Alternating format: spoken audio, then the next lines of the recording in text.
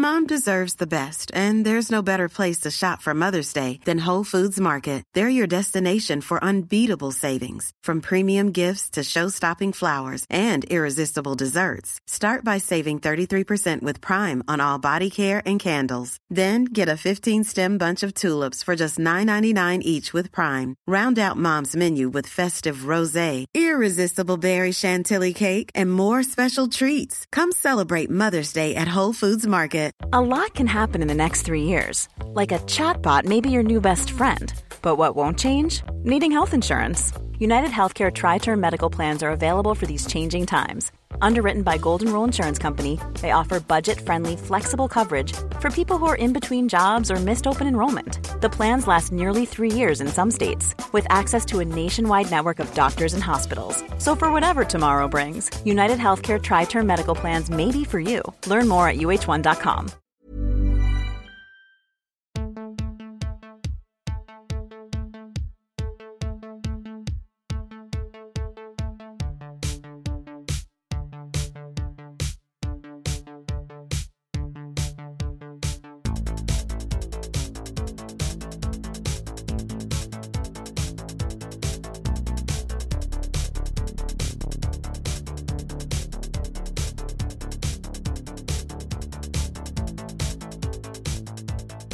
Welcome to Bad Dad, Rad Dad, where we look for better dads one movie at a time. I'm Kylie. And I'm Elliot. And we're going to talk about the movies we watched this week before crowning the baddest dad and raddest dad of them all. As always, dad is an energy, not a gender. Welcome to episode 65. Whoa. Before we get into the episode proper, something very exciting. We dropped a Daddy Deep Dive today as of this recording. We sat down with our good buddy Devin, chatted about one of our favorite movies, The Silence of the Lambs. So that is streaming now. It was a really great conversation about a movie we all have a lot of near and dear feelings about. And yeah, check it out. Daddy Deep Dive. Silence of the Lambs. Let's get into the movies that we watched this week. 6 macaroonies? Yep. Ooh, so many macaroonies. Okay. We started with a mystery movie pick from me, and I picked the 1987 drama/family film. Is that correct? That's what IMDb says. I'm not sure I agree, but... It makes it sound real light, but this had some heft. I don't think I would have enjoyed this as a child. Yeah. But all right. Yeah. We watched Where's the Friend's House? It was directed and written by Abbas Kiarostami, and it stars Babak Ahmedpour as Ahmed and Ahmed Ahmedpour as Muhammad Rida Namatzadeh. And those are kind of like our core two people. We kind of run into a bunch of characters along the way, and I'm going to do a really bad job pronouncing all of them, so I'll just leave them off for now because I don't want to embarrass myself and those people. Synopsis. 8-year-old Ahmed has mistakenly taken his friend Muhammad's notebook. He wants to return it, or else his friend will be expelled from school. The boy determinedly sets out to find Muhammad's home in the neighboring village. So this is our first Kiarostami. We were going to go see, what's it called? Taste of Cherry. Taste of Cherry, which is a renowned movie of his. And this is also the first in what's known as his Coker trilogy, Coker being the town that this is set in. Yeah. I was really taken with the synopsis of this film, and I know that it was highly regarded. So I'm like, oh, yeah, let's give it a try. Let's throw this on. What do you think of Where's the Friend's House? I was a little judgy when it first played because like the thing that came up on the screen was something about like the Institute for Children's Development, and it looked old. It looked crusty. Like I was like, what weird ass thing are you making me watch? Now you never really finished your story about, you said we were going to go see Taste of Cherry in the theater and then you stopped there. So I think we ended up not being able to go, but what I knew about Taste of Cherry, I think it's a very different film content wise, like what the plot is about than this. And I just didn't really know a lot about Kiarostami before watching this. So I'm a little ashamed at myself because, it was Sunday or Monday night and this came on and it looked old and it looked slow. And I was like, I'm not in the mood for this. And then it was everything. Yes. It's one of my favorite movies I've ever seen in my life. What was it about it that made it one of your favorite movies?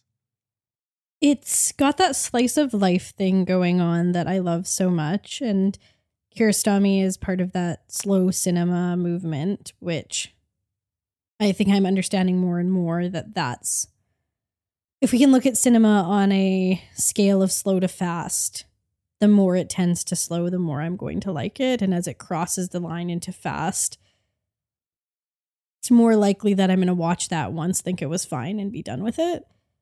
Yeah, that's a really good way of putting that, and a really good reflection, because I feel like it's a struggle that's ongoing with me, because I think that I do like faster films and I'm more likely to revisit faster films than you are. If I've seen them once, I'm usually done with them. Yeah, and usually, please never make me watch Mission Impossible again. I'll watch it on my own. But I feel like slower cinema is a bit of a tougher sell for me, even though those are the films I tend to give more 5 out of 5s to. And even within that, there are days where I'm just not up for it, because this is that thing where time is so subjective, because even though objectively there's 60 seconds in a minute and 60 minutes in an hour, 2 90-minute films can feel like a totally different time experience, depending on how the filmmaker is playing with time. Now, this is, if Kiarostami is part of the slow cinema movement, this didn't feel all that slow to me. No. Like it's not fast. It's soft. Although it starts really upsetting. Like the opening scene is really upsetting, and a lot of it has to do with the cruelty of an elementary school teacher. And as a teacher myself, I really struggle just across the board with depictions of school, you know, like whether it's that would never happen in a school, or, you know, I cannot with a teacher and a student romance. Mm-hmm. I don't care if it's in Booksmart and the student is 19. It's not appropriate. Mm-hmm. But also, it's incredibly painful watching something like in this film and knowing that that's still happening in schools where teachers exercise their power in such thoughtless ways. Mm-hmm. Because it's one of the most intense parts of being a teacher is that a comment I might make flippantly because I'm annoyed by something that happened that has nothing to do with the class I'm currently teaching can impact a human being for the rest of their life in a way that I don't understand. Yeah. And vice versa, right? A comment that I make flippantly can influence them in a really positive way, and I don't even understand the impact I've had on them. And this seems like a teacher who doesn't give a shit about that. Oh yeah, there's no self-reflection or thought given whenever he is saying the things that he's saying to these students.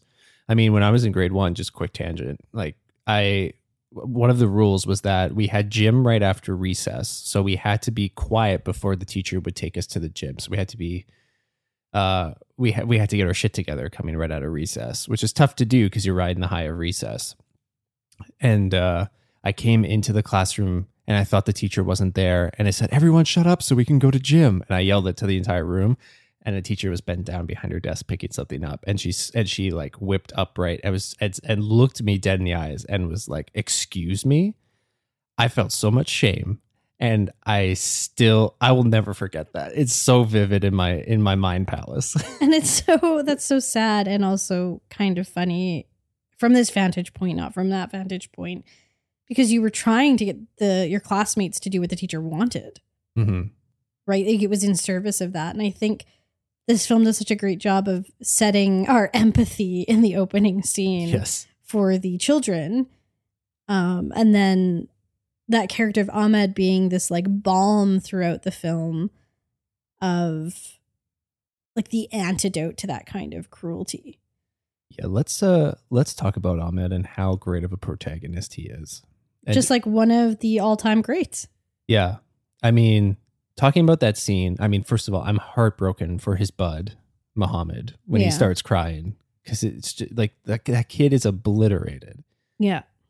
But like you see, like just when we focus back on Ahmed's face, such a great child actor face. He's able to portray so much. It's akin to what we talked about with the lead protagonist in Come and See. Yeah, they feel like very not intentionally paired films.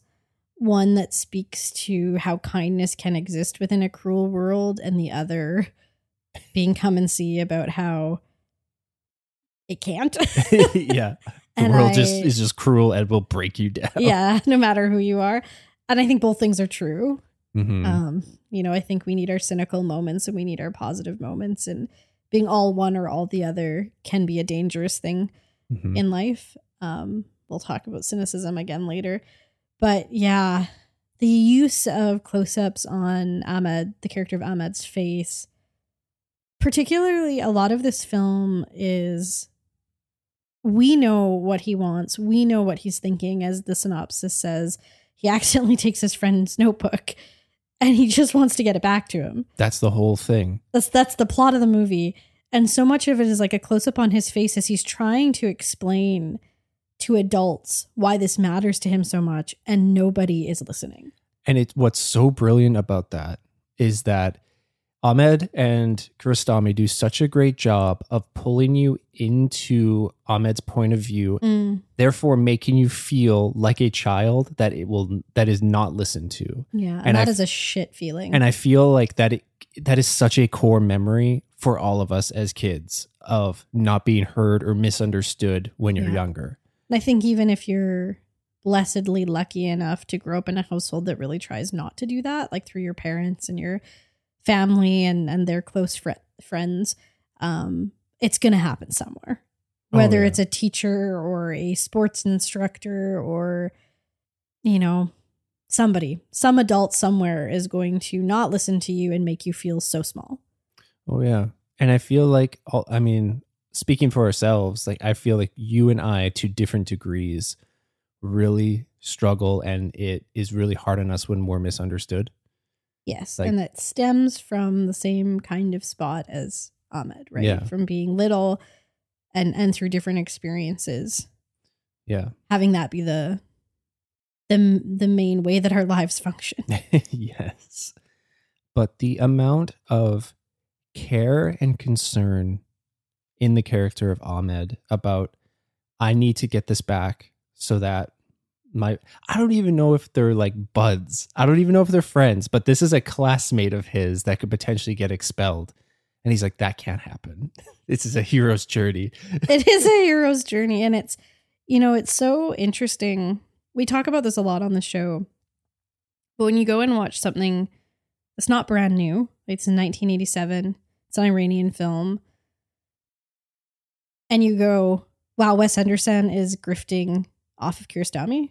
Totally. And you're like, oh, this filmmaker who so many people revere, whose reels are all over, like TikTok reels are all about like making your day like Wes Anderson. This is doing it better and less pretentiously and less hyper stylistically. I'm being kind of mean and cynical here, because I didn't look into whether Wes Anderson has spoken about Kiarostami being an influence on him.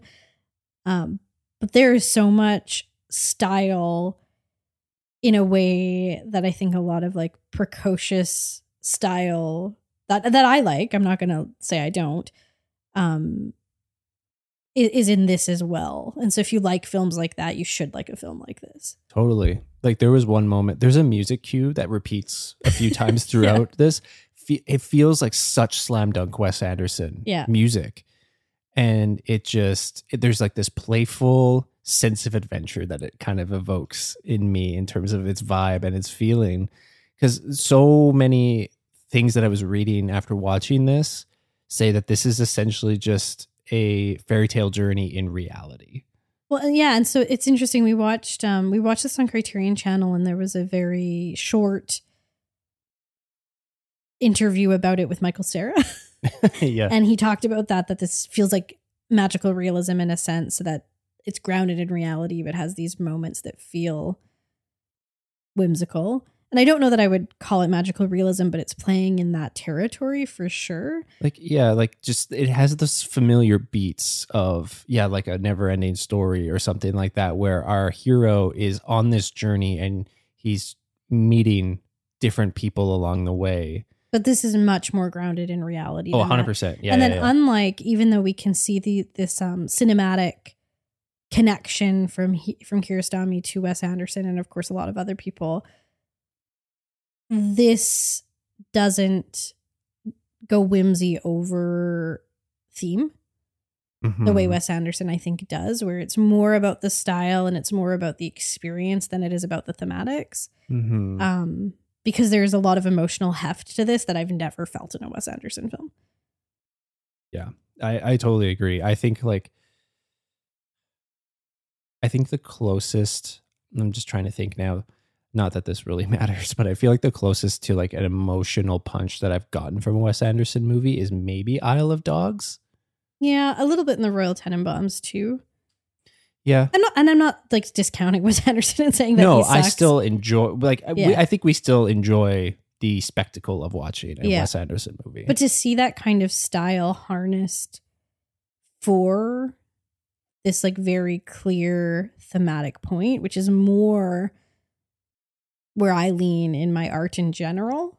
Yes. I'm wanting a emotional thematic experience that I can then connect with and reflect on, and that might change based on the different times that I watch it and enable really interesting conversations with me and people that I watch it with or that watch it without me. And this film just seems to be fundamentally about that coexistence of cruelty and kindness in our world and asking the viewer, which side do you want to be on? Yeah. It's done so well through these little vignettes of other characters throughout Ahmed's journey.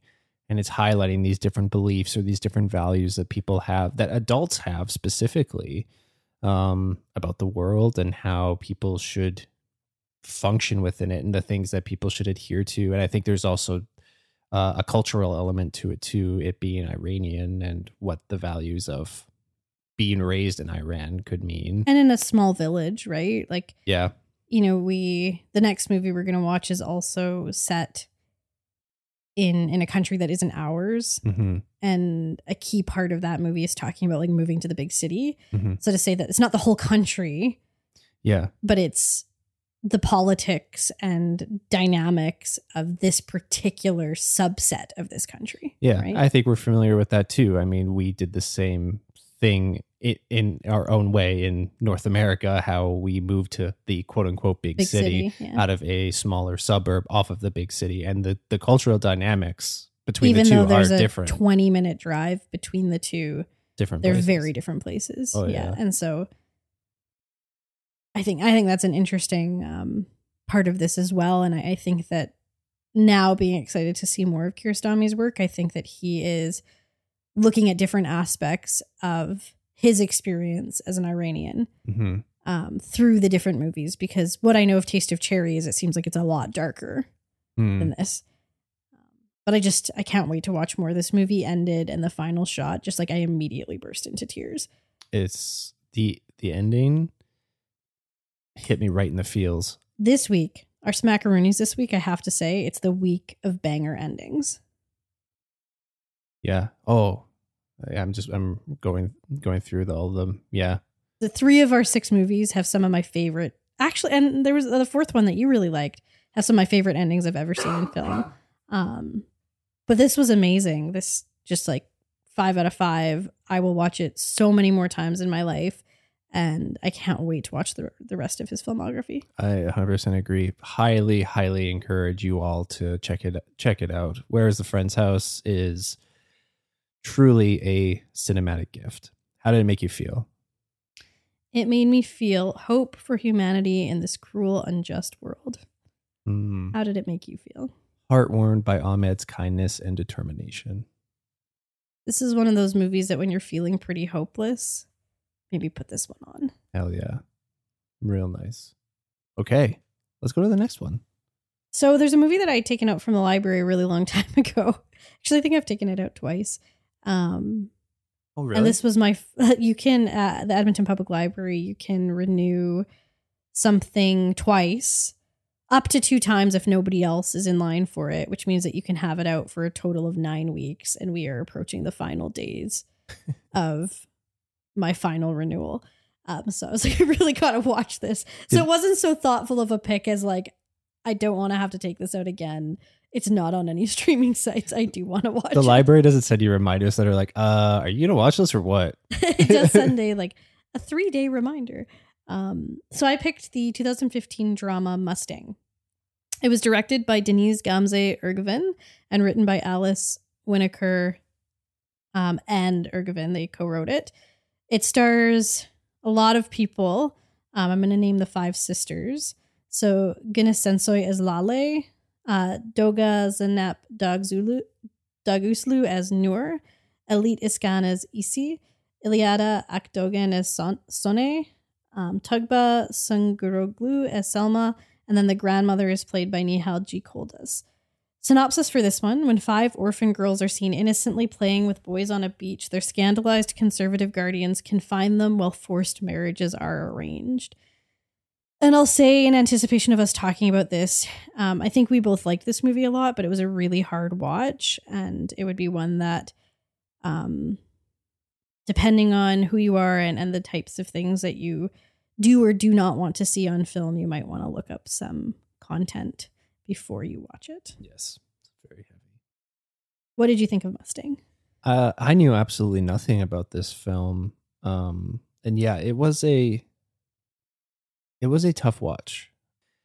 That said, though, watching the dynamic between the sisters was very compelling. Yeah. I thought that the actresses all did an amazing job, and seeing I felt like they nailed sibling dynamics while also navigating just the really horrible kind of situation that some of them are, that they're all in. But yeah, this was really impactful. What do you think? So I actually also didn't know that much about it. I sometimes will just, based on having heard good things about a film, or like lots of people that I follow on Letterboxd who I have similar tastes in, or have rated something highly, I'll just add it to my watch list and then I won't even remember what it's about. Mm-hmm. This I got from a list that's called "If you like this American film, watch this international film." And I like the ethos of that list being like, diversify what you're watching. Yeah. But I forgot what American film it was paired with. I was going to ask. For some reason, I kept thinking that I thought it was a queer film, which it's not. And I thought it was kind of like a now and then type film, which it's not. So the film that it's paired with is Virgin Suicides. And that is also not a particularly light film. Mm-hmm. I haven't seen that in a really long time, but I have seen it and I have read the book. This movie is incredibly intense and dark. And it has been critiqued as being like reductive of, it's set in Turkey, reductive of like Turkish culture. I think we are not the people to speak on that. Yeah. But I take this film not as a representation of Turkey, but as a representation of this family. Yes. Yeah. And I think that story being told could be told in America as well. Mm-hmm. And I don't say that to be reductive, but a version of that story and some of the things that it's exploring, I think, could exist across many different cultures and geographies. While I think there are some specifics to Denise Gamze-Ergevin, she is Turkish, and I think there's some specificity there to that. I don't see this as like a representation of Turkey. In fact, it was interesting because After Sun is also set in Turkey in a very different way, right? It's about these Scottish folks coming to vacation in Turkey. Yeah. And yet the opening scenes of Mustang really evoked After Sun for me. I'm like, oh, you can, having never been to Turkey, I can see the landscape was very well depicted in After Sun because I'm getting After Sun vibes here. Very different movies. Yes. Very different movies.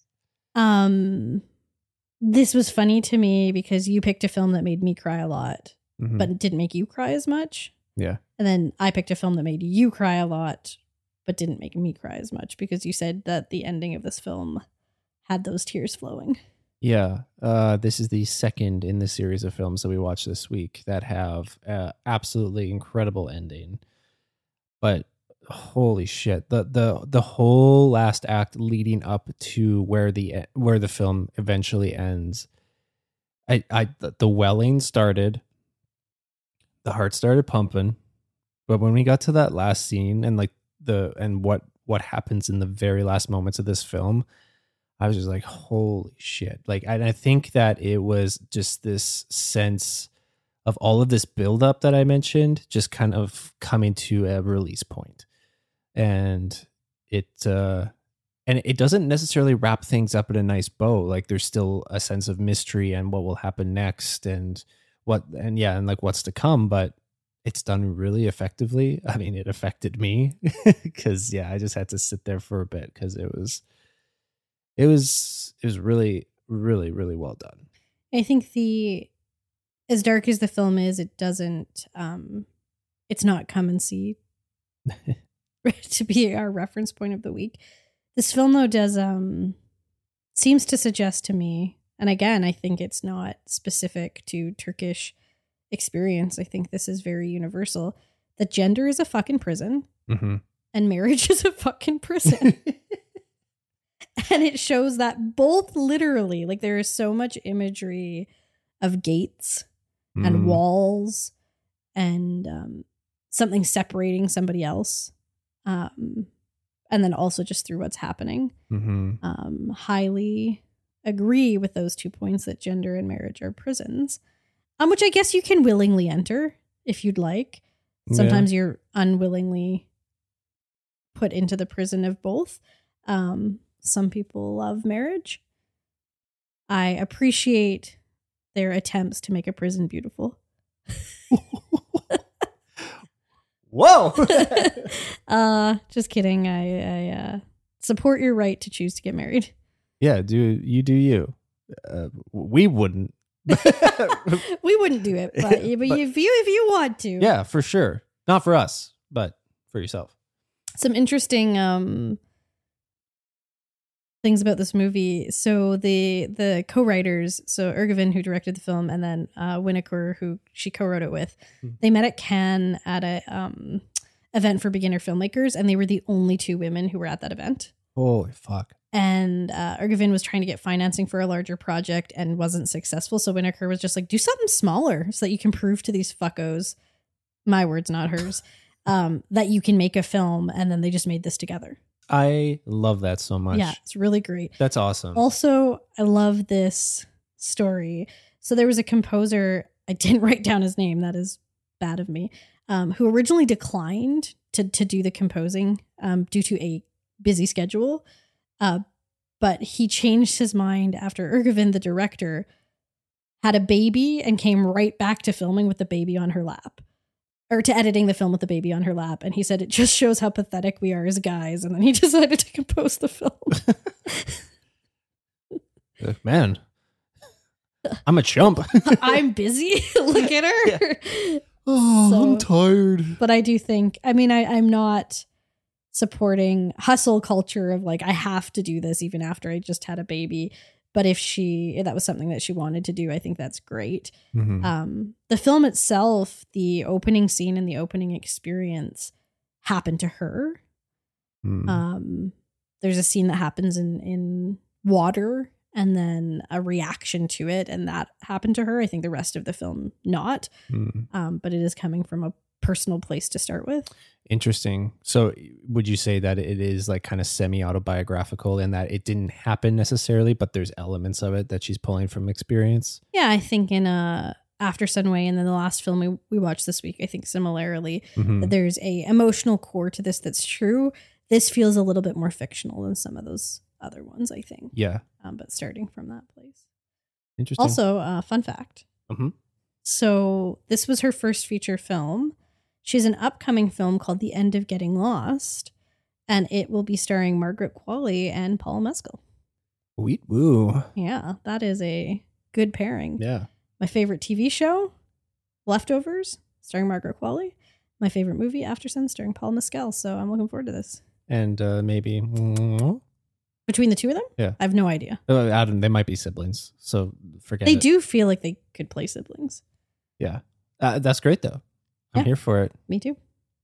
That's funny, too, the connection. Turkey, Paul Mescal, After Sun, in Turkey. How did Mustang make you feel? Emotionally obliterated. Favorite thing to say? Obliterated? No, emotionally obliterated. It's a real good catch-all for being wrecked. That's essentially what it means.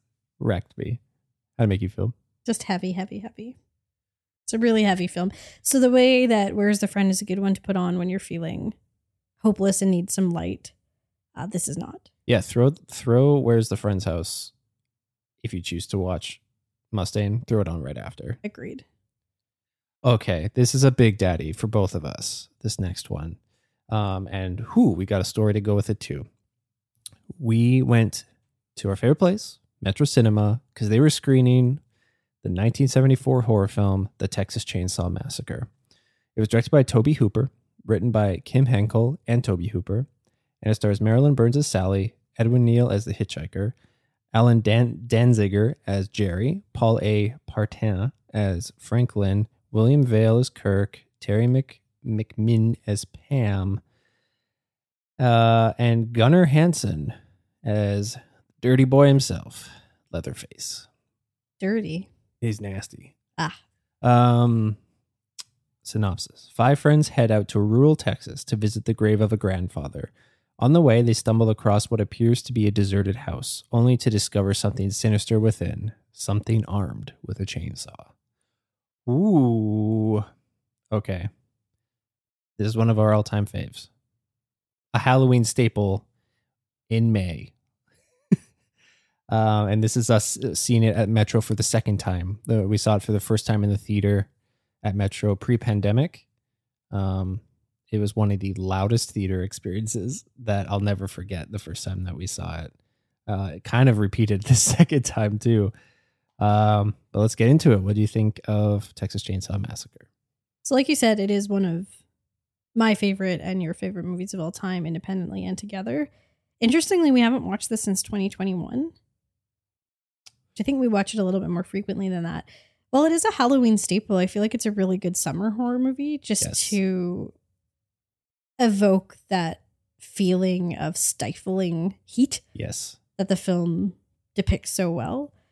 I want to start with if we have recollections of the first time we ever saw it. Yeah, we kind of started talking about this the other day after we watched this. And for me, I don't have vivid memories of watching it for the first time, but I remember, I feel it was once I was well into me going to like HMV, RIP, and picking up movies for myself that I wanted to see. Like I would just buy stuff willy-nilly, even if I hadn't seen it. And they had a steelbook version of this movie that I bought and then I took home, and I think I just watched it by myself. And I remember it being like similar to when I watched the first Evil Dead. Like this movie kind of fucked me up a little bit. Yeah, it would. Because I would have been watching this in like my very early teens, if not tweens. But at the same time, it's one of those things where like it fucked me up, but I really loved it. There's something around this era of films, like in the 70s / early 80s, where they just had a lock on stuff that could really fuck me up. But I still really love, and it stands the test of time really well. I'm thinking of something like this, something like Carrie, Nightmare on Elm Street, John Carpenter's Halloween. Like there's something around this era where they just, it was just firing on all cylinders. It was really great. What about you? Your first time seeing it? So I have a very distinct memory of it. My dad liked this movie. One of those moments where I really wish he was alive so I could hear the story of the first time he saw it. I'm curious if it was in the theater. Mm-hmm. And my parents had recently divorced the year before the first time I saw this. And so I was spending a little bit more time kind of one-on-one with my dad, and he was trying to like find ways to connect, I think. Mm-hmm. And this was kind of the point in my life where he and I started watching a lot of horror movies together. So he was taking me and my stepsister, we are the same age, we're the same age then too, to see the 2003 Texas Chainsaw Massacre. Yeah.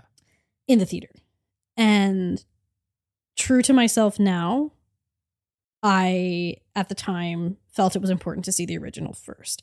So the night that we were going to see the 2003 Texas Chainsaw Massacre, my stepsister and I, not with my dad, went down to her room in their house, which was in a basement. She had a friggin' waterbed. Weird. And we were watching a videotaped off of satellite VHS of the original Texas Chainsaw. But we didn't make it through the whole movie because my dad had taped over it with porn. So. Great. Yep. So that's my first experience watching the Texas Chainsaw Massacre. Wow. Then we didn't really, it was like, I think it was porn. I don't know what it was. It was, I very distinctly remember there was like a woman who was topless, like with her arms out, walking around a pool.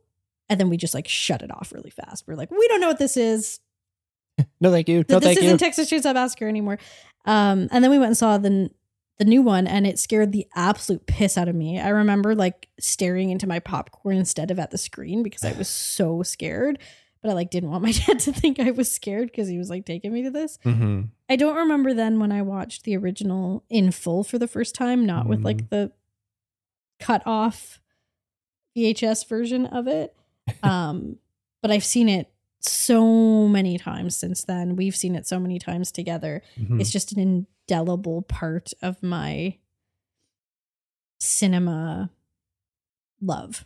Yeah.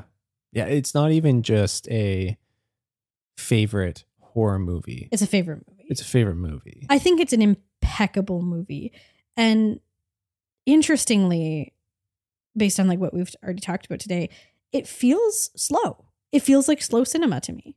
Mm-hmm. Like, I think there's people who have never seen it, who watch it and are like, what the fuck? When are we going to get to the killing? Yeah. Because to me, it's more of an art house film than a slasher. And people talk about it as a quintessential slasher. And I'm like, that's Halloween. Halloween is a quintessential slasher. This is something else to me. Yeah. I feel like when you actually watch this movie and are looking for these things, it subverts all of the things you kind of associate with this movie. Like, it kind of has that Saw 1 factor of, you think of Texas Chainsaw Massacre, even the title insinuates you're going to see a lot of blood and you're going to see a lot of gore. There's not really there's not a lot of that in this. Like, I would compare it to Saw 1 of like, it's not that. I think there's less than Saw. Because this is hilarious to think about. Tobe Hooper thought he could get a PG rating for this. That is wishful thinking. And because of that, not only did he do what we're seeing with, and what you're speaking to with keeping the violence off screen, mm-hmm. but he also didn't have swearing, and he also didn't have nudity. Yeah. So he was attempting to get a lower rating by not doing any of those things, which also make it feel not like a quintessential slasher. Like, it's He's making it for the youths. He was making it for the youths. So he was attempting to get a PG rating, and they originally wanted to rate it X. Checks out. There's no nudity, very mild language, and all of the violence is off screen. Mm-hmm. But it is horrifying. This film is horrifying. Yeah, because it captures the visceral human terror that you would experience in the situation as our protagonist. It is. That's a perfect way to describe it. It is so visceral. And the set design is disgusting. Disgustingly amazing, but disgusting. Like, that house that the Leatherface family lives in is horrifying. Yeah. Yeah. It's also fun watching this after having seen Pearl and X so many times recently, because you really see the homage even in the design of the house. Oh, yeah. Like the way the shot when any of them are coming through the front door feels so mirrored in the front entrance to the house from Pearl and X. Well, and that's the thing that makes it homage worthy, is that, and that makes it feel more art house, is that it's not like they're just making Slumber Party Massacre. Which was fun. Totally. Not knocking that shit, because that was great. But like, there was a level of craft that they wanted to elevate in this film. When Tobe Hooper did a couple of really intentional things to create that experience of viscera. So one was he had a kind of set frame rate or like number of frames per scene, but then preceding a violent scene, he would cut them. So all of a sudden it'd be like cut, cut, cut. Like it'd be really fast. And we've been used to these longer scenes. Yeah. And so it feels like an assault, right? Yes. A visual like aggression. Mm-hmm. The other thing he did was this is definitely feels very true. He would be looking at something on the left side of the screen and then cut to Leatherface on the right side of the screen, like very fast. You're like, whoa, like it feels like he came out of nowhere. So he had these like very intentional techniques, and yet they don't feel like jump scares. They feel like intentional cinematic techniques to create feelings within the viewer. Oh yeah. And it's so effective. It's so well. There's so many moments in this movie. I've seen it so many times, and I know that they're coming. They still give me goosies. And seeing it in the theater, where it's like just overwhelms your senses, I found myself like jumping, like startling more than once in ways that I haven't for this film for a long time. The first time we see Leatherface, got me so much this time. And I've seen this movie dozens of times.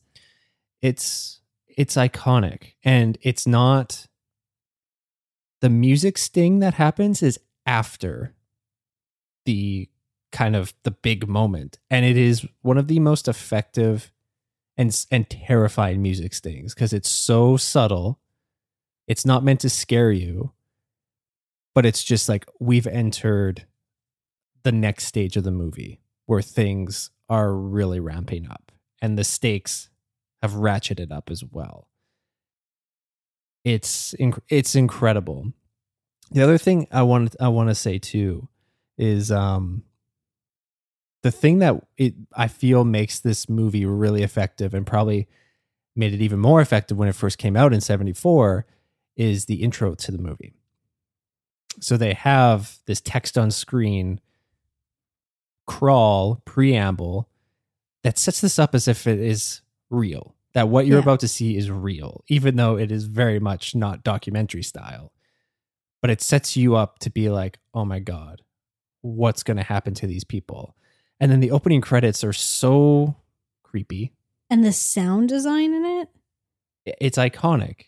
They used it in the trailer for the re-release or the remake that you mentioned. It's very, again, viscerally upsetting. Like it just does something inside of your body where you're like, Yeah. It's supposed to evoke the swinging of a slaughterhouse door. Oh, really? Mm-hmm. And a camera at the same time. The sound design's very good because it does such a good job of even the sounds of flies just evoke this sense of gross and yucky and gross and yucky. And good vocab. and it puts you in a state. Like there's something that humans, I feel like we associate with certain sounds, and they're very good at that throughout this film. And we're on a roll, 3 for 3. This has another great ending and probably one of my favorite endings of all time. Yeah, this may be my favorite ending in a film of all time, although it's deeply upsetting. Yeah. As being dedicated in our regular episodes to being spoiler free, we won't get into it specifically, but it is both gorgeous and upsetting and just like so many complicated things at once. Mm-hmm. And seeing that ending in the theater makes going to the theater worth it, even when there's dingbats in the theater, which inevitably when you go to see an older horror film, and I'm sure this isn't just specific to Edmonton, there are people who have never seen it before and they just find it cheesy. And then they just laugh or they talk throughout it or they just don't like it. They have no patience for it. Yeah. But that ending, I will go see this every time Metro offers it. Yeah. Because it is an experience to see that ending in the theater. The cacophony of emotion and sound and sensory overwhelm yeah is unlike many things that I've seen. And yeah, seeing it in the theater, you can tell that the intention was to overwhelm the viewer, both emotionally and sensorially. And then when it cuts to black, you're just left sitting there. I can't imagine seeing this in 1974 in the theater. It would fuck me up. Oh, yeah. I think he would just be dead. Hollowed by this because it is such a nihilistic movie. Like, even where there is some semblance of hope, it's not a very hopeful hope. And, I wrote about this in my review on Letterboxd, so I won't get into it too much, but Alberta's feeling pretty hopeless right now, the province in Canada that we live in. Since I know we have some people who listen to us from other countries. And bless your hearts. Thank you so much for listening. And I know we have some people who listen to us in Australia. Hi, Australia. They've been through this with wildfires as well. Mm-hmm. But we are in the midst of ravaging wildfires. It has been air quality index in Edmonton, where we are, has been as high as it can go for days now. Yeah, we were seeing yesterday that to spend half an hour outside breathing in the smoke is the equivalent of smoking half a pack of cigarettes. That's what one thing I saw on the internet said. I don't know the science behind it. But I believe everything on the internet. I also believe everything on the internet. But I've just been, we also have an election coming up, and it feels like a pretty dire election. Mm-hmm.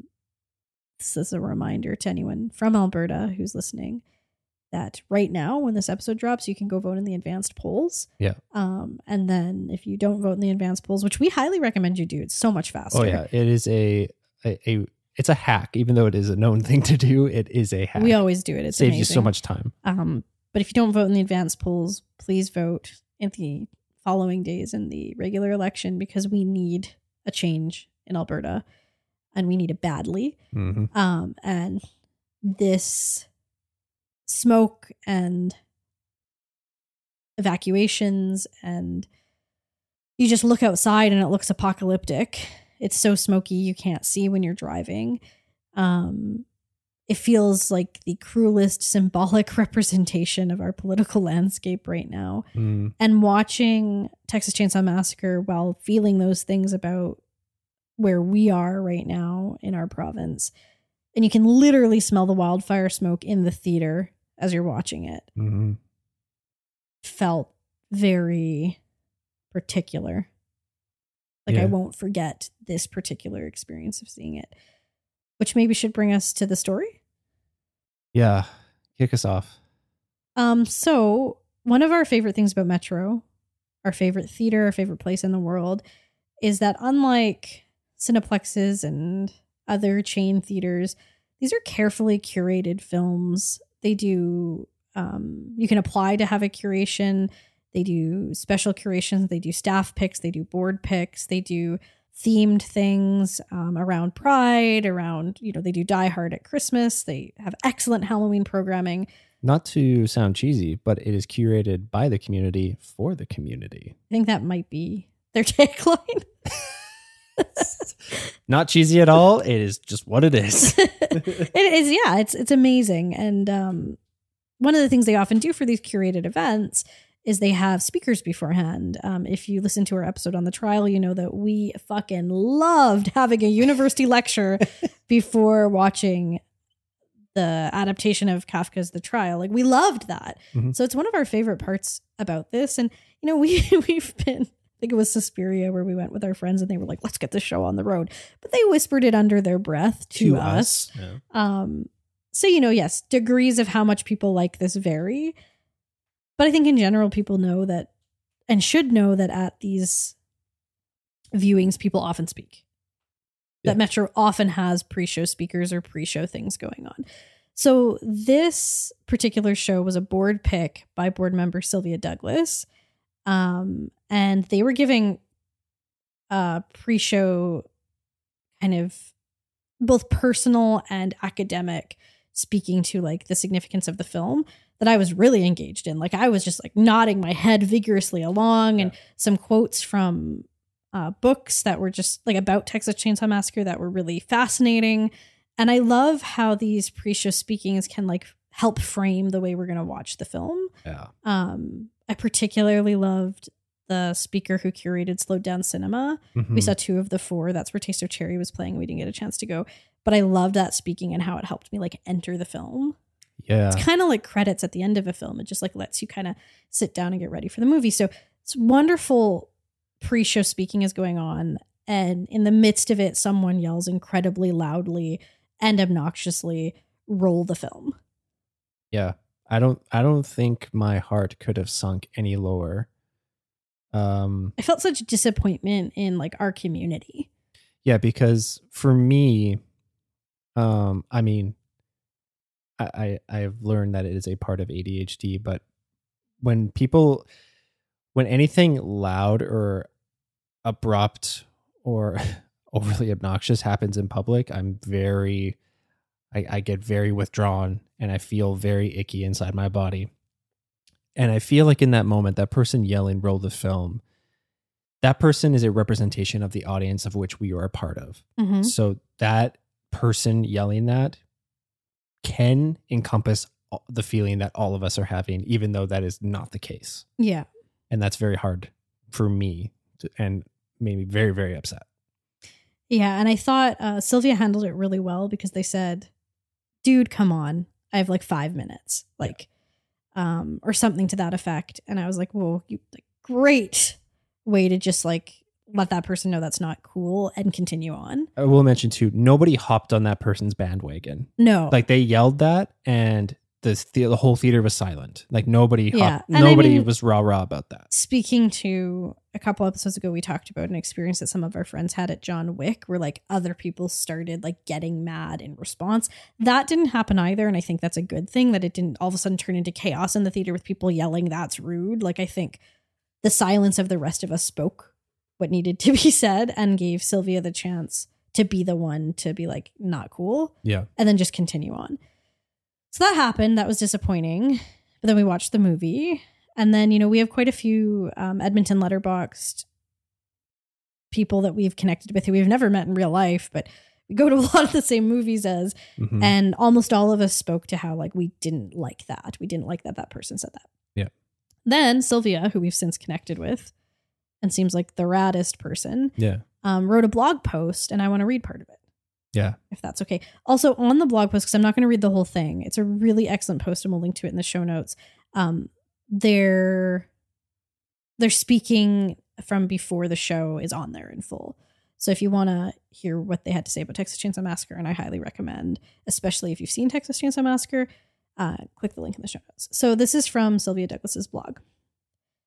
So quote, since 2009, I have been attending Metro Cinema screenings, initially at Zeidler Hall, then at the historic Garneau, when Metro moved in 2011. I attend screenings at the cinema about 2 to 3 times a month, picking from Metro's impressive curation of new indie films, classics, and art house cult films, documentaries, and even live performances. I've been a volunteer, a staff member, film festival coordinator, a guest curator, and I've had 2 of my own short films screened at Metro. Now I am a member of the board of directors with a stellar group of people that love film, art, storytelling, and community. Last night, it was my turn to pick a film to screen in the series of staff and board member picks. I was thrilled that my number 1 pick was available, The Texas Chainsaw Massacre, directed by Tobe Hooper and released in 1974. I prepared an introduction for the pre-show talk. Getting up on the Garneau Theater stage never gets less nerve-wracking, no matter how many times I have done it. The glowing footlights, beams of light from the projector, and unreadable faces in the dim auditorium all make it a surreal experience. I decided to address the approximately 150 people in the crowd with more context about the film and why I chose it. Pre-show talks, performances, or Q&As that follow a screening are part of what make Metro Cinema so valuable. It's not just about the famous or infamous films on the screens. Metro gives us the platform to discuss and explore these works as they relate to ourselves and our communities. When I said the words, end quote, someone yelled from the darkened balcony, roll the film. I am not a public speaker, and I've never been heckled before. It feels awful. I can't remember my exact response, but it was something like, dude, come on, 5 minutes. And then I finished my final paragraph, and then there was applause in anticipation of the film we all gathered to see. A Metro staff person apologized for the heckler, saying I didn't deserve that, and a kind person seated in front of me thanked me for the introduction, and that was a great salve on the situation. Luckily, the film is an assault on the senses, so it's hard to let one's mind linger on anything other than the menace in front of you. Seeing Chainsaw on the big screen with an audience was everything. You could feel the tension in the room of transfixed filmgoers. This masterpiece from 1974 still commands an audience, and the film's finale is just so gutting. Astounding to see it in the cinema. Afterward, in the lobby, the same staff member approached me to let me know that the heckler wanted to apologize if I felt comfortable confronting them. I immediately felt a wave of relief with even this small effort the person took to reach out. They expressed regret for their actions and offered a sincere apology, and I accepted with appreciation. I asked if they enjoyed the movie, and both them and their friend, who had never seen it before, had really enjoyed it. I shook their hand, and we went on our ways. I had a couple of really great conversations with other attendees. Again, part of why I love Metro Cinema is sharing these film experiences with others and hearing how they engaged with the film. Even spoke to an aspiring filmmaker, which makes me so happy to hear. The next thing I experienced was the wave of Edmonton Letterboxd users that loved seeing Texas Chainsaw at Metro that evening. Reading their in-depth reviews that offered even more perspectives on the film and how it lands in 2023, it was tremendous to see the thoughtful discourse. With my whole horror-loving heart, I appreciated the shout-outs and support reviewers gave to my pre-show talk. The irony of invoking how horror can help externalize anxieties only to be heckled from beyond the stage was not how I expected the evening to go. I knew, because I have been told, that not everyone enjoys the same type of art or film discussion that I do, and that different people get different things from their film-going experiences. I don't want or need to change anyone's mind about that, but at the end of the day, a community space needs to be held for everyone with respect and kindness. That includes space for someone to mess up, recognize it, apologize, and be welcomed back. Very well written. Yeah, it's very... I also appreciated that Sylvia kind of reached out to, commented on Letterboxd users who spoke about it to let us know that the person had apologized, because also brought me some relief to hear that. Yeah. And I think that final point of a space of respect and kindness means allowing people to amend and not feel like they can never come back here. Yeah. I mean, admittedly, I wrote my review and mentioned it, and I was still seeing red from that experience. And I was very, I don't know, I was very aggressive and just very dismissive of that person, saying things like they should never leave their house again, very overly dramatic. But then reading that and hearing from Sylvia that, that person did apologize, and then reading that blog, and they're right. We have to allow people to make mistakes and to fail and to have the opportunity to apologize and make amends for those things. And I amended my review. I still expressed my frustration, and that person needs to do better and be thoughtful about what they do with their actions. And to think about the spaces that they're in and the people around them. And I found myself really reflective of that and the importance of giving people the opportunity to do those things. And I'm really grateful that person did reach out to Sylvia and extended their apologies, and they were able to have a bit of a dialogue about the film at the end of it all as well, because that's what the whole thing was about. It was about bringing people together to watch this thing that we were all into. Yeah, it was a very emotional experience, that whole thing, because we say it all the time. Metro is our favorite place in the world. In your review, you called it our sanctuary. Yeah. And yeah, it's different spaces are that for different people. And I think the theater broadly, cinema broadly, is that for us, but Metro specifically is our space that feels holy. And that felt like a violation of that. And I think that's why I get so particularly incensed when the audience is disrespectful at Metro, as part of me feels like this isn't Metro's audience. How did you get in here? How were you allowed past the gates? Yeah. Because it's such a space of comfort and safety to me. That theater, those seats, the people who work there are so, so lovely. The people who volunteer there, everyone involved in it makes this space that means so much to us. And moments like that feel more intense to me than when it happens at a Cineplex. And yeah, I am glad to have heard the whole story of it, and really thankful that Sylvia shared that, so that we could all reflect on the part we play in that too, and have some hope after such a hopeless movie. Yeah. No, you said that really well. Yeah, like, not to get hammy about it, but movie theaters, specifically Metro Cinema, like, that's our church. Yeah. That's where we go to be amongst other people that love and worship movies as much as we do. And we have that mutual respect and love. And like, we were talking about this the other day, through doing the podcast and having Letterboxd and having more conversations about movies has introduced us to so many more people that are involved in the movie community around Edmonton. And hearing from them and talking with them and going to see movies with some of them has been just such a rewarding experience for us. So when that's interrupted or disrespected, it hits me very emotionally. Yeah, it feels like a violation of like our core values too. So yeah, it was wild. It was a wild ride. Always though, such an interesting and valuable thing for me to have a particular experience with a movie I've seen so many times, because there's been many times we've just watched this in our basement that all kind of blend together. But this particular viewing, both the uncomfortability of it and the things that were really just resonant for us personally with watching the movie, we won't forget that. Yeah, big time. And then, also just like making that connection with Sylvia at the end of it all. Like, so many things had to align and happen for us to even connect one-on-one with them. So there's some good that came out of the whole thing. It's really lovely. Okay. Thank you for listening to our whole Texas Chainsaw Massacre story.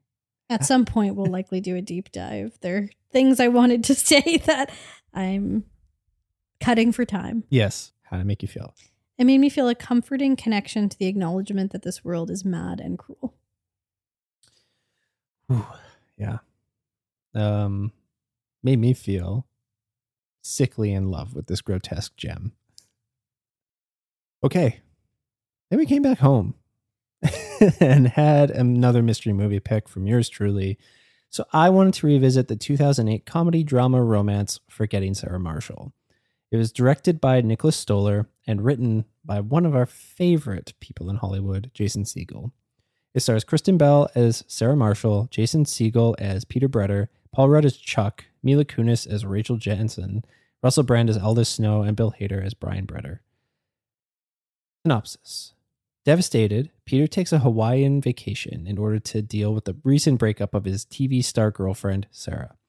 Little does he know, Sarah's traveling to the same resort as her ex, and she's bringing along her new boyfriend. Oh, man. We have some history with this movie, but let's get into it. What do you think of Forgetting Sarah Marshall? So I think it's interesting, and some appropriate context is you've been sick this week. Yes. You're still currently sick. So between you being sick and it being terrible outside, so we can't even get out for a walk, and then we're also not seeing anybody because we still believe that it is kind and important to exercise caution when you're not feeling well, regardless of why you're not feeling well, so that you don't make other people sick. This was your choice when you were in like the worst day of feeling sick. Yeah. I just wanted something funny and easy and familiar. So this seemed to be like a comfort to you. Yeah. And like, I figured it was good to pick it for those reasons, but also we haven't watched it in some time and I was curious to revisit it. Yeah, because we have revisited some of the films that are part of this time, specifically Apatow films, and been like, oh, damn, we don't like them anymore, including I Love You, Man, which I believe was also directed by Nicholas Stoller. I don't know about that. I don't know about that either. This was during the time where I felt like every movie, this was in like the 2000s and like the like early 2010s. I feel like there was a lot of movies coming out that in the trailers and on the posters, it was a lot of from the guys that brought you 40-year-old version and Knocked Up. A lot of stuff from the guys that brought you language in these kinds of movies. Nicholas Stoller did not direct I Love You, Man. It was he did the Muppets movie? John Hamburg. Has done nothing else that we like. So yeah, a little nervous to revisit this because we've revisited a couple other ones that we used to like and been like, ooh, not only do we not like them, we actively dislike them. Mm-hmm. This was one of my favorite movies period when I was like a young adult. This came out when we were in grade 12. And was, of all of those Apatow and Apatow adjacent films, this was my favorite. Revisiting it now, it is so not crude like those are. No, it's definitely not as punch down shock humor as many of those Apatow crew films that were coming out around this time. Yeah, it has its moments, and I think it's a product of its time. But by and large, it's the breath I was withholding and worrying that it would just be so disappointing. It wasn't. Yeah, which is good. Well, and I think that that's a testament to Jason Segel, who wrote this film, is the lead in this film. And that I don't think that Jason Segel is a callous person. Yeah. And, we've kind of followed him through his journey and his career. And he's definitely had ups and downs on the personal side of things outside of film and TV. But he doesn't strike me as like a punch down shock humor person. And I feel like that's why this one feels a lot lighter on that kind of humor. Yeah, the most recent projects that he's been involved in are all really like emphasis on like the wonder of human connection and how we survive through the difficulty of the world. And come at it through a place of like wonder and kindness. And because this is written by him, I think that even comes through here. So yeah, some of it doesn't age particularly well. There was a brief period of time where I really liked Russell Brand, and he's like not cool. So I don't know why I did. Like I read his memoir, and even in his memoir, he's not cool. But I also had a period of time where I was like, everything British is cool. So, very nice to know that I still do love Jason Segel, Kristen Bell, Paul Rudd, Bill Hader, right? Like all of those people I still think are aces. And this movie still like is a really good, just like comfort movie, like an easy movie that I know all the beats of, and it's just funny and sweet. Yeah. Like, would you say that you still regard it as one of your favorite comedies? No. Yeah. But it is comforting. Yeah, I can see, like, I was thinking it's maybe been, I don't know, 5-ish years since we watched it. I can see myself waiting longer until wanting to rewatch it. Yeah, it was like a nice, I remember really loving this movie, and I'm glad it isn't as... I'm glad it has aged better than I thought it would have. But I wasn't like, whoa, this is the best comedy it has to offer. Yeah. Like the bits I remember being funny are still funny. Yep. And there's a lot of quotable stuff that we still kind of quote to each other. It's also, at the end of the day, it's a romance film, and it's a pretty by the numbers romance film. And that's just unlike Texas Chainsaw, unlike Where's the Friend's House, unlike some things we're going to talk about after this. There's nothing new I get from watching it. Yeah. It offers me nothing new. And those just aren't the movies that are in the category of favorite for me. Yeah. Can they be in the category of comfort or nostalgia? Absolutely. Yeah. Fun, sure. But favorite? No. You wanna talk about something different and unique and great that Jason Segel's been a part of? Watch the show Dispatches from Elsewhere. Yeah. It is incredible. Really like to rewatch it sometime soon, but it is one of the most unique shows that I've seen. And there's just some lovely acting in it. And in terms of like a favorite comedy, The Good Place is one of my favorite pieces of media of all time. Yeah. Starring Kristen Bell, and it is hilarious and resonant and heartbreaking and human. It's amazing. Yeah. It has some things about this movie. Did you know that when they were promoting it, they had skywriters fly over major cities and write, "I hate you, Sarah Marshall"? And some women named Sarah Marshall did not like that.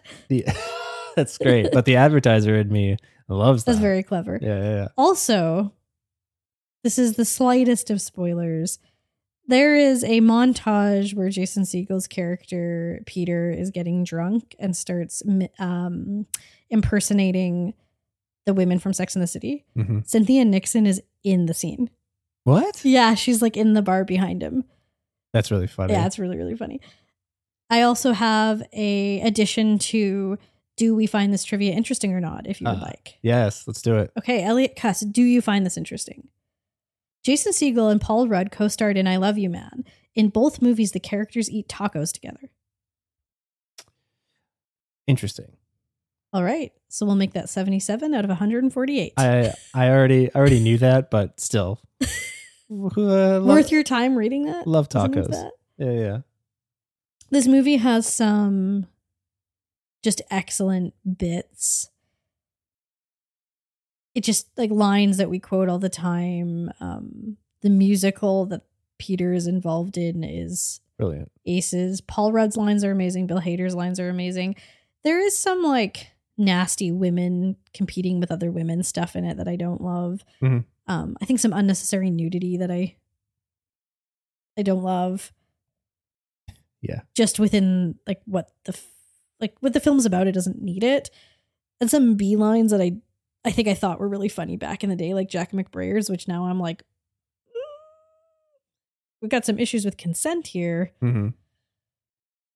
But it's still pretty comforting.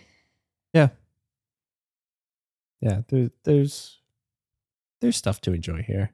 There's stuff to enjoy here, but if you're, if you like Kristen Bell, you like Jason Segel, you like Paul Rudd, you like Bill Hader, I think seeing how they've grown and the films they've made since then, maybe not Paul Rudd, but Bill Hader, people love Barry. It's not really my thing, but I know that it's like amazing. Jason Segel Dispatches from Elsewhere is phenomenal. Shrinking was great. It's easy, but it's good. And The Good Place is one of the best things I've ever seen in my life. So yeah. You want something that fucking rocks and then also sticks the landing? Watch The Good Place. My God. All right. Great reflection, babe. How did it make you feel? It made me feel a familiar comfort, even as I recognize I've grown past some of its humor. Yeah. You? It made me feel content that it isn't as good as I once thought it was. And that's okay.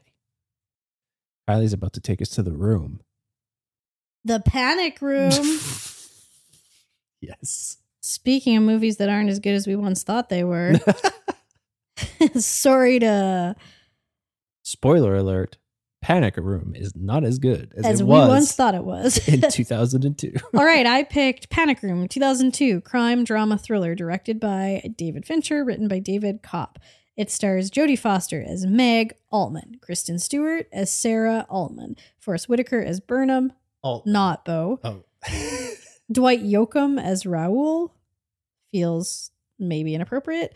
And the master of Ick, do not like him himself, Jared Leto as Junior. Yuck. Patrick Bacow as Stephen Allman. Synopsis: a divorced woman and her diabetic daughter. That's good alliteration. Divorced diabetic daughter. Woo! The synopsis writer. Okay, let me just take that again. A divorced woman and her diabetic daughter take refuge in their newly purchased house's safe when three men break in searching for a missing fortune. What do you think of Panic Room?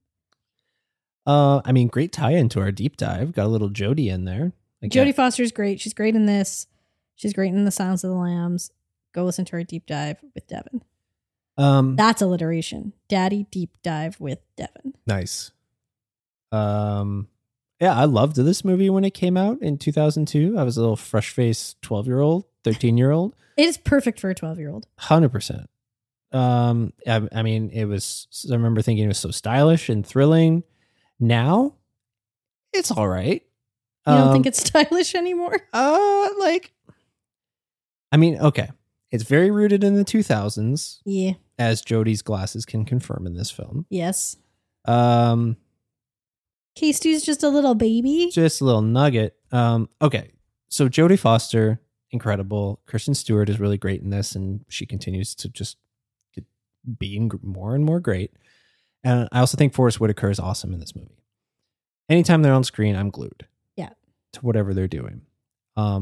And I also, this is not connected to our Silence of the Lambs deep dive, but growing up, when I first saw this, Raoul kind of gave me Buffalo Bill vibes a little bit. Oh, interesting. And maybe I'm making that connection just because of Jodie, but I remember just thinking like those were the vibes, those were the creepy vibes that I got from Raoul.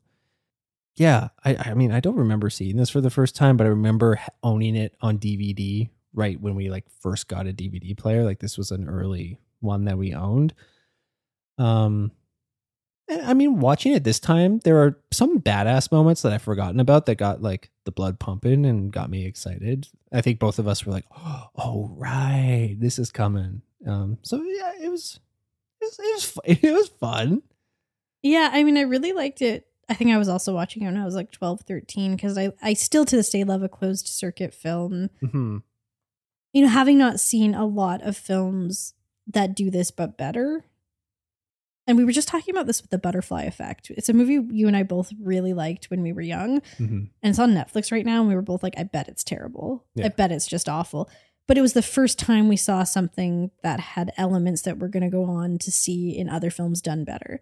Now, it's a little bit disappointing because we like a lot of David Fincher's films. And I don't think this is a bad movie. I just think in the Fincher catalog, it's pretty mid. Yes, mid. But this was probably the first Fincher film I saw. Probably right. Probably saw Seven very shortly after that. And then that became one that I watched all the time. Far be it from me to think that I have any prowess in filmmaking. But I think less emphasis on the guys who break in and shave half an hour off the movie and it'd be a better movie. Like, I don't think I need all of their backstory. Well, it's just like, how much time do we really want to spend in a small room with Jodie and Kristen? Yeah, I don't know. How much time do I want to spend with Jared Leto in cornrows? Yeah. Like I said, I'm happy to spend time with Forrest Whitaker because like the moment he's introduced and there's that shot of him looking at a nightlight and just the expression on his face conveys everything you kind of need to know about his character, I feel. And that's really good. But yeah, no, I agree. I feel like there is a bit of trimming that could have happened. I also wish it ended before the final scene. Yeah, I think it has what could be a phenomenal ending, and then it feels like one of those test audiences didn't like it, so we tacked this onto the end. Yeah, the final scene, don't need it. It's hammy. It's super hammy. Speaking of hammy, you once saw this movie as stylish. Do you now think Panic Room is stylish? Okay. So David Fincher wanted to be Mr. Fancy Pants with the camera work in this one, which I do respect because there's a oneer in this that I think is really impressive still. And I think having that freedom to play within what's new in the moment is worthwhile. I just think sometimes that means it's not going to age well. Sometimes it means you're going to be seen as the originator of something new, and sometimes it means you're going to look hammy cheesy in 10 years. That's just it. Like, that is definitely the risk that you run. And the oneer is really impressive, and it does incorporate elements of CGI. CGI in 2002, as you can imagine, is not super, super tight. But I feel like, and this is just me saying, I feel like they should have left it at that. Because some of the CGI and the twisty turnies that happen later in the film don't stand the test of time as well. And those moments pulled me out of it more than that one. What I'm hearing from both of us is Fincher should have asked us to edit the film. Yeah, because he obviously doesn't listen to the show. Get your time turner. And I mean, yeah, it's perfect. It's perfectly fine. I picked this and I was really excited by it. And then when I looked at what the people I follow on Letterboxd have rated it, I was like, oh no. And then I was like, nah, I'm still going to love it. And then I was like, it's fine. It is fine. It's fine. It's worth a watch. Yeah. That's about it.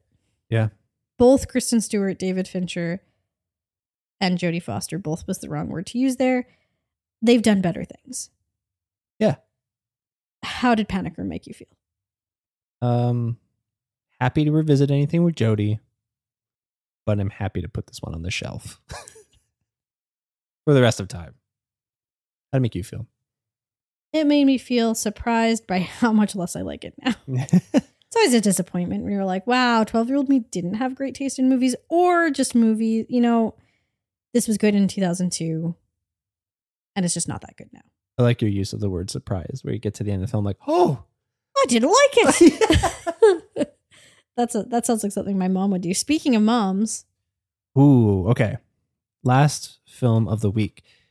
Another mystery movie pick from yours truly. I chose to revisit the 2017 comedy drama Lady Bird. It was written and directed by one of the GOATs, Greta Gerwig. There's some triple alliteration for you. It stars Saoirse Ronan as Lady Bird McPherson, Laurie Metcalf as Marion McPherson, Tracy Letts as Larry McPherson, Lucas Hedges as Danny O'Neill, the boy himself, Timothy Chalamet as Kyle, and Beanie Feldstein as Julie. Synopsis. In 2002, an artistically inclined 17-year-old girl comes of age in Sacramento, California. You made it sound like you had more to say than that. That's great. That's a delectably Greta Gerwig synopsis. Okay. What did you think of Lady Bird? I was excited to revisit this one. I was too. I can't remember who I saw this in the theater with, but I swear I didn't see it for the first time with you.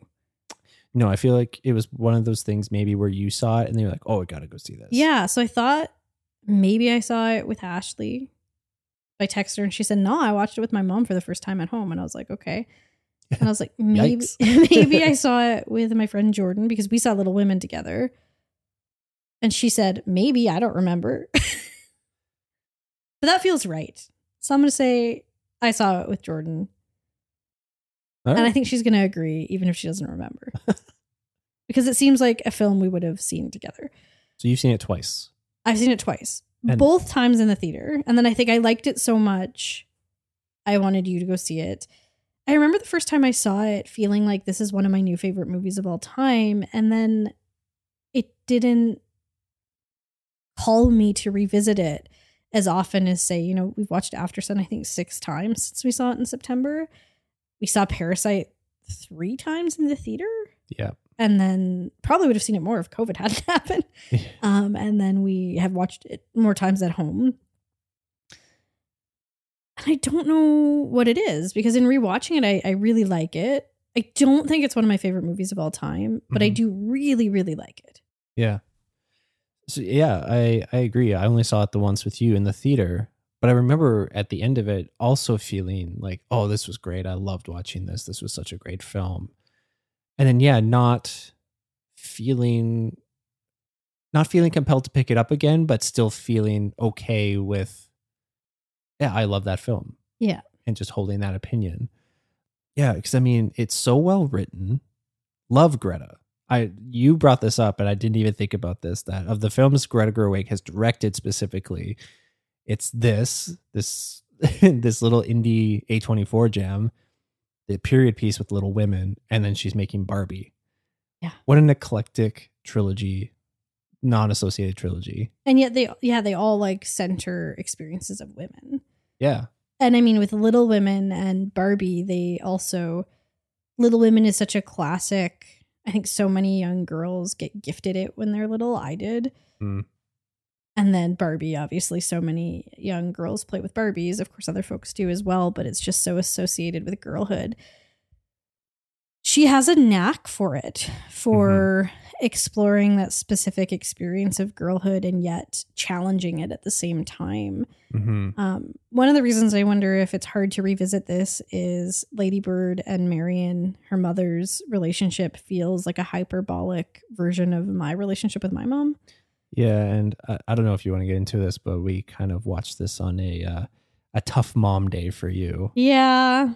Like unintentionally, I had already picked this as my mystery movie pick, and then some tough mom stuff came up for you. And I mean, it was tough in the way Lady Bird and Marion's is, where it's just like, my mom just says things, and I don't think she realizes what she's saying. And if I told her that it upset me, she'd be like, "Well, I didn't mean it like that." Yeah. And then I would just be even more upset. And she just managed to insult both my hair and my house within a minute of each other. And yet she wouldn't understand herself as having done either of those things. Mm-hmm. And I asked you a couple times while watching, I'm like, do you see my mom in Marion? Yeah. Not your mom. Your mom with your sister, though. Yes. Not your mom with you. Like that. Freaking moms, I tell ya. Like that's the thing is like, I think this movie is funny and I think it is real and I think is relatable, but only relatable to a point for me as I've never been a teenage girl / woman. Who has that kind of a relationship with their mother. And I don't think all girls and mothers have that relationship. No. I don't even know that I would say my sisters necessarily have that same degree of it as I have with my mom. But in our family, my mom and I had the most antagonism towards each other. And yet the thing that this movie does so well, which the older I get, I think the more I will relate to this aspect of it, is show that they are so similar. Because the older I get, the more I'm like, fuck, I'm like my mom. Mm-hmm. and you know, in many ways we differ, and then in many ways we're very similar, and I think that's what makes us so combustible at times. Mm. And there's some beautiful camera work and intentional parallel shots that make those connections in subtle and beautiful ways between Marion and Lady Bird, and how they are much more alike than maybe either of them wants to see at that current point in time. Yeah, like I think that there's also just like, you know, this parent thing that exists of parents don't want their kids. So often is the case, parents don't want their kids to end up like them or make the same decisions and or mistakes that they might have made or what they consider to be mistakes that they made. But inevitably some of those things parallel and it's unavoidable. But there has to be this sense of being okay with that. And I feel like there's a bit of that explored in this film. Very eloquently. Yeah, I think watching it now, I haven't seen it in 6 years and I only had seen it in the theater, and I'm at a very different spot in my life. I was reflecting when I saw this. It came out in November 2017. I was 2 months into my first teaching job ever. Right. Very different spot in my life than I am now. Mm-hmm. Just also like where we were living and kind of where we were both at in terms of our careers and the age. I felt more where Lady Bird is by the end of the film. It felt closer to that than I feel now, which is really interesting. I think that it is witty. Yes. And it's not, you know, I go back and we rewatched Juno not that long ago, and rewatching it, I was like, it's witty, but to a point of sometimes being obnoxious. Mm-hmm. This is just witty. Mm-hmm. It's just great dialogue. I think Beanie Feldstein rocks in it. Yeah. She's great. She's great in Booksmart, even with some qualms about the film. It has nothing to do with her. And we have another Paul Mescal connection. You ready? Yeah. So I was like, what's Beanie Feldstein up to now? I haven't seen her in a while. So in Lady Bird, they do a production of the Stephen Sondheim musical Merrily We Roll Along. Richard Linklater is making that film, Merrily We Roll Along, and it's going to star Paul Mescal as Franklin. That's who Lucas Hedges plays. Well, his character plays. It's going to have Beanie Feldstein, and it's going to have Ben Platt, and it's going to be shot periodically over the course of many years, and will be released in 2040. So it's like a Boyhood type thing. Linklater loves the long game, you know. But I'm like, what are the odds that there's two Mescal connections? Well, it's funny. Week? I'm gonna make a Mescal-ish connection in that this is another film this week that is semi autobiographical. Yeah, because I was reading that like an interview with Greta Gerwig where she said in that, you know, while this isn't beat for beat exactly what happened to her in her younger years, she's pulling from some of the memories and some of the experiences that she had and bringing into this film very After Sunny. Yeah, so I have a quote from her where she calls it semi-autobiographical and says, quote, "Nothing in the movie literally happened in my life, but it has a core of truth that resonates with what I know." Yeah. And then that her goal was to have it feel like a memory. Mm-hmm. So, and I think it does that so well. Yeah, it does. And like what I think is interesting too, that I really it kind of blew my mind and continues to blow my mind when you said this, is that you kind of think of Lady Bird as kind of the younger version of Frances Ha, the Frances Ha character in a film directed by Noah Baumbach, but co-written by him and Greta Gerwig and starring Greta Gerwig. So you can totally see, you can make the connections if you look for it of how the character of Lady Bird turns into Frances Ha, potentially. Ha. Yeah. I think it's really exciting that Greta Gerwig has gone on and done such different films, though. Like Little Women is very different. I think Barbie's going to be very different, and it's my most anticipated movie of the year. She seems like she freaking rocks. Can I tell you some things that make me think she freaking rocks? Yes. Okay, so one is she wore a prom dress when she filmed the prom scenes. That's fun. That's cool. She frequently drinks Diet Coke and eats Cheetos, and her cast and crew call it the Greta. She bans cell phones on her sets. Nice. And then this one is my favorite. She believes that people should stay for the credits. And she says, quote, "It is a sign of respect to all those involved in the collaborative filmmaking process and also a meditative moment to sit through what you just heard and saw." Freaking. She's our kind of people. Yeah, that's what we're always saying. Love it. Greta's the GOAT. It. I think this movie is really special. I think it's an impressively amazing feature directorial from her. Mm-hmm. And I am so excited by anything that she puts out. She also seems very thoughtful. Like she has only made 3 films, one of which comes out right around my birthday this year. And I'm just all in on her. Yeah. Anytime that her voice is a part of something, I always enjoy whatever that thing is in terms of her involvement. Yeah. I also feel like we might be remiss to not mention that Saoirse is incredible in this movie. Oh yeah, she's really great in everything I've seen her in. But I just love her in this. And she was 23 when they filmed it, but she really does sell teenager. Yeah. Like there's definitely some things that maybe are a little bit hyperbolized with her character, but it feels so true to being a teenager around that time. Yeah, and those moments where I'm like, well, she's acting a little dramatic. I'm like, but I did too.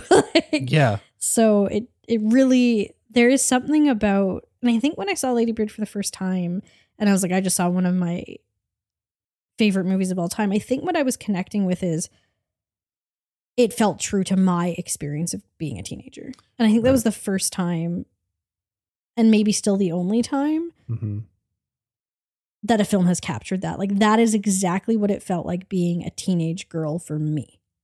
Which wouldn't be true for everyone. But that was the first time I had seen it and been like, wow, that's what it felt like. So when you watch that, you're watching what it was like for me. I was weird and quirky, and I would have done shit like writing the crushes I had on my wall. I didn't do that exactly, but I did versions of that. So the way that she says, nothing in the movie literally happened, but it has a core of truth that resonates with what I know, that feels true to me as well. Just like After Sun, right? Where she says there's an emotional truth to it. After Sun feels like an emotional truth for me as well. And so there's something very special about this movie, even though I'm not compelled to watch it all the time. I'm so impressed with and thankful for that experience that feels true to me being captured on film. Yeah, I think you can't discount that is something special. Yeah. All right. Lady Bird, how did it make you feel? Made me feel a sorrowful nostalgia for my teen years spent in suburbia. You know, that sense of, I'm glad I'm not there anymore, but maybe I didn't hate it as much as I thought I did. Yeah. But at the time I really hated it. Yeah. Yeah. How about you? Reaffirmed that I am all in on Greta. All right, let's talk about some dads. Dads of the week, baby. I feel like we had lots of options. We did. Yeah. Some weeks I'm like, I was, really having to do some mental work to figure out the dads. And this week I was like, I have so many choices. Yeah, I agree. I'll kick things off. My bad dad nominee, I feel like there was, like you were saying, I feel like there was a lot of low hanging fruit potential here, but I actually went with Burnham from Panic Room. Oh, interesting. Okay. Because I wanted to kind of dig into the complexities of what could potentially make him the bad dad. And I feel like such a big part of it is that he makes the wrong decisions in the name of love and uses his love and his care for his family or his daughter as the excuse for his wrongdoings or his wrong decisions. And he's willing to set aside his morals for financially bettering his family. And he's selective about when he does that. And then in those moments, his kindness wavers, sometimes into danger in favor of his own gain. So like the fact that he can just hang up his morals in certain situations is kind of a scary thing for a dad. Because I feel like that's where it can lead to some really damaging stuff for, in this case, me, the child. And if this is my dad, I don't want him to be my dad. I don't want somebody that can just hang up the morals, put them to the side, and make very, in some cases, dangerous decisions for his own personal gain, even though he says it's for all of us. That's why I picked him. Who'd you pick? I picked Aldous Snow. Yeah, also icky picky. He is pompous. He's self-serving. He is a liar. He acts gracious. Like he puts on this persona of being all loving and all kindness and all empathy, and yet he is solely focused on his own needs, and he is the antithesis of this persona that he creates, and it feels like you can see that, and yet people get drawn into it anyway. He's disloyal. He's disloyal. Yeah. You could pick. Well, I feel like in my struggle, not in my struggle, but in my effort to put forth a complex bad dad, that thinking about all this, it's like kind of close to home for me a little bit. Okay. In that I I wouldn't want somebody like that at all. Yeah, it's going to be Aldous Snow. Okay. Aldous Snow, don't be our dad. Step off. Pee pee poo poo. I feel like we should have the same rad dad. I'm just saying. Okay. But who's your pick? You want to say it on the count of 3? Okay. 1, 2, 3. Ahmed. Of course. Where's the friend's house? Protagonist Ahmed. Tell me why. He has an innate sense of justice about like what's right in the world, and he will seek that out in like the name of what is good. He is kind and he is gentle, and he's also accountable. Like, I took this thing, so it's my responsibility to get it back. Even if that means that there are things I have to sacrifice because I did something and now I have to rectify that. Mm-hmm. So I don't think, sometimes I think we can get complicated when we say that like a rad dad is selfless, because I don't necessarily think that being selfless is a good quality. I think being accountable is the like more meaningful version of that. Mm-hmm. Like I think selfless can run the risk of having no boundaries and being kind to everyone else but not yourself. And I think a rad dad knows how to be kind to themselves in the service of others. Yeah, what do you have to say? Yeah, I mean, obviously I agree with all of that. Just kind of dialing it down, I just have, he's kind, he's caring, he's determined, and willing to do the right thing, and he knows right from wrong. And on the opposite of, what I was saying about Burnham, about him willing to set aside his morals or take risks in a sort of selfish and potentially dangerous way. Ahmed's willing to take risks to do what is right. Yeah. And yeah, he's a little badass. And yeah, he can. But he's a badass in the name of kindness. It's awesome. Yeah, he'd be right at home. Put him on the same pedestal as like Waymond Wang. Yeah. Everything Everywhere All at Once. Yeah. All right, Ahmed. Be our dad. We're going to hit you with a rad rec that we kind of teased last week, but we finally finished watching the new show Jury Duty, and obsessed. This is very good. It's just hilarious and, in keeping with this theme of kindness that's unlike The Office, which some of the people were involved in, which I struggle to revisit because I think it's very mean-spirited. Mm-hmm. Jury Duty is not. Mm-hmm. I'm still wrapping my mind around how I feel about the ethics of it all. Yeah. But the show itself is so hilarious, and we've watched a lot of, not a lot, but we've watched a handful of interviews with Ronald Gladden since then. So the conceit of Jury Duty is it is presented as a documentary about the jury duty process, and everyone involved is an actor except for one person who thinks it is real, and that is the human being Ronald Gladden. I think he's my hero. I think he could be Rad Dad of the Week. Honestly, he's so awesome. We watched it all on YouTube. It's available for free. On all episodes you can stream, but it is now on Amazon Prime as well. We don't have Amazon Prime because we try not to do Amazon stuff. Highly recommend watching it. It's 8 half-hour episodes, and it is hilarious and good-hearted.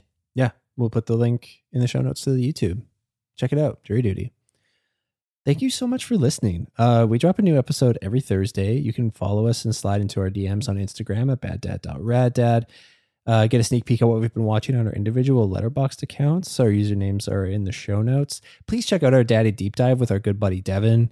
It was a really great conversation, and if you love Silence of the Lambs, definitely worth checking it out.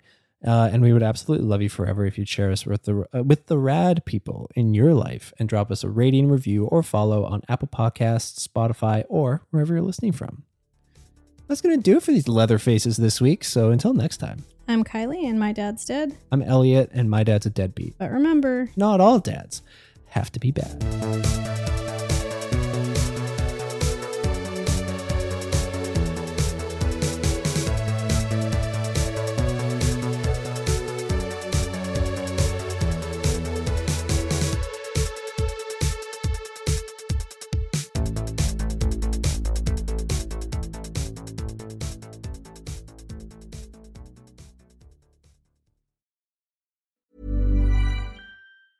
Planning for your next trip? Elevate your travel style with Quince. Quince has all the jet-setting essentials you'll want for your next getaway, like European linen, premium luggage options, buttery soft Italian leather bags, and so much more. And is all priced at 50 to 80% less than similar brands. Plus, Quince only works with factories that use safe and ethical manufacturing practices. Pack your bags with high-quality essentials you'll be wearing for vacations to come with Quince. Go to quince.com/pack for free shipping and 365-day returns. Hey, it's Paige DeSorbo from Giggly Squad. High quality fashion without the price tag. Say hello to Quince. I'm snagging high-end essentials like cozy cashmere sweaters, sleek leather jackets, fine jewelry, and so much more. With Quince being 50 to 80% less than similar brands. And they partner with factories that prioritize safe, ethical, and responsible manufacturing. I love that. Luxury quality within reach. Go to quince.com/style to get free shipping and 365-day returns on your next order. Quince.com/style.